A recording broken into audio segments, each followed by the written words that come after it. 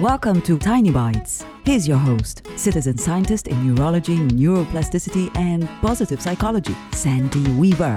Do you take your responsibilities very seriously? Are you someone who drives yourself to do everything you see that needs doing, whether it's yours to do or not? Stop. The success of every person in your office does not rely on you. And when you pick up the slack for others, you deprive them of the chance to learn and grow. In a work situation, when you get outside your lane, people can get defensive. And defensiveness can be very tough to diffuse.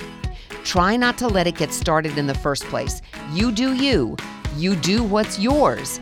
And offer to help if you see someone struggling, but don't insist that they take your help.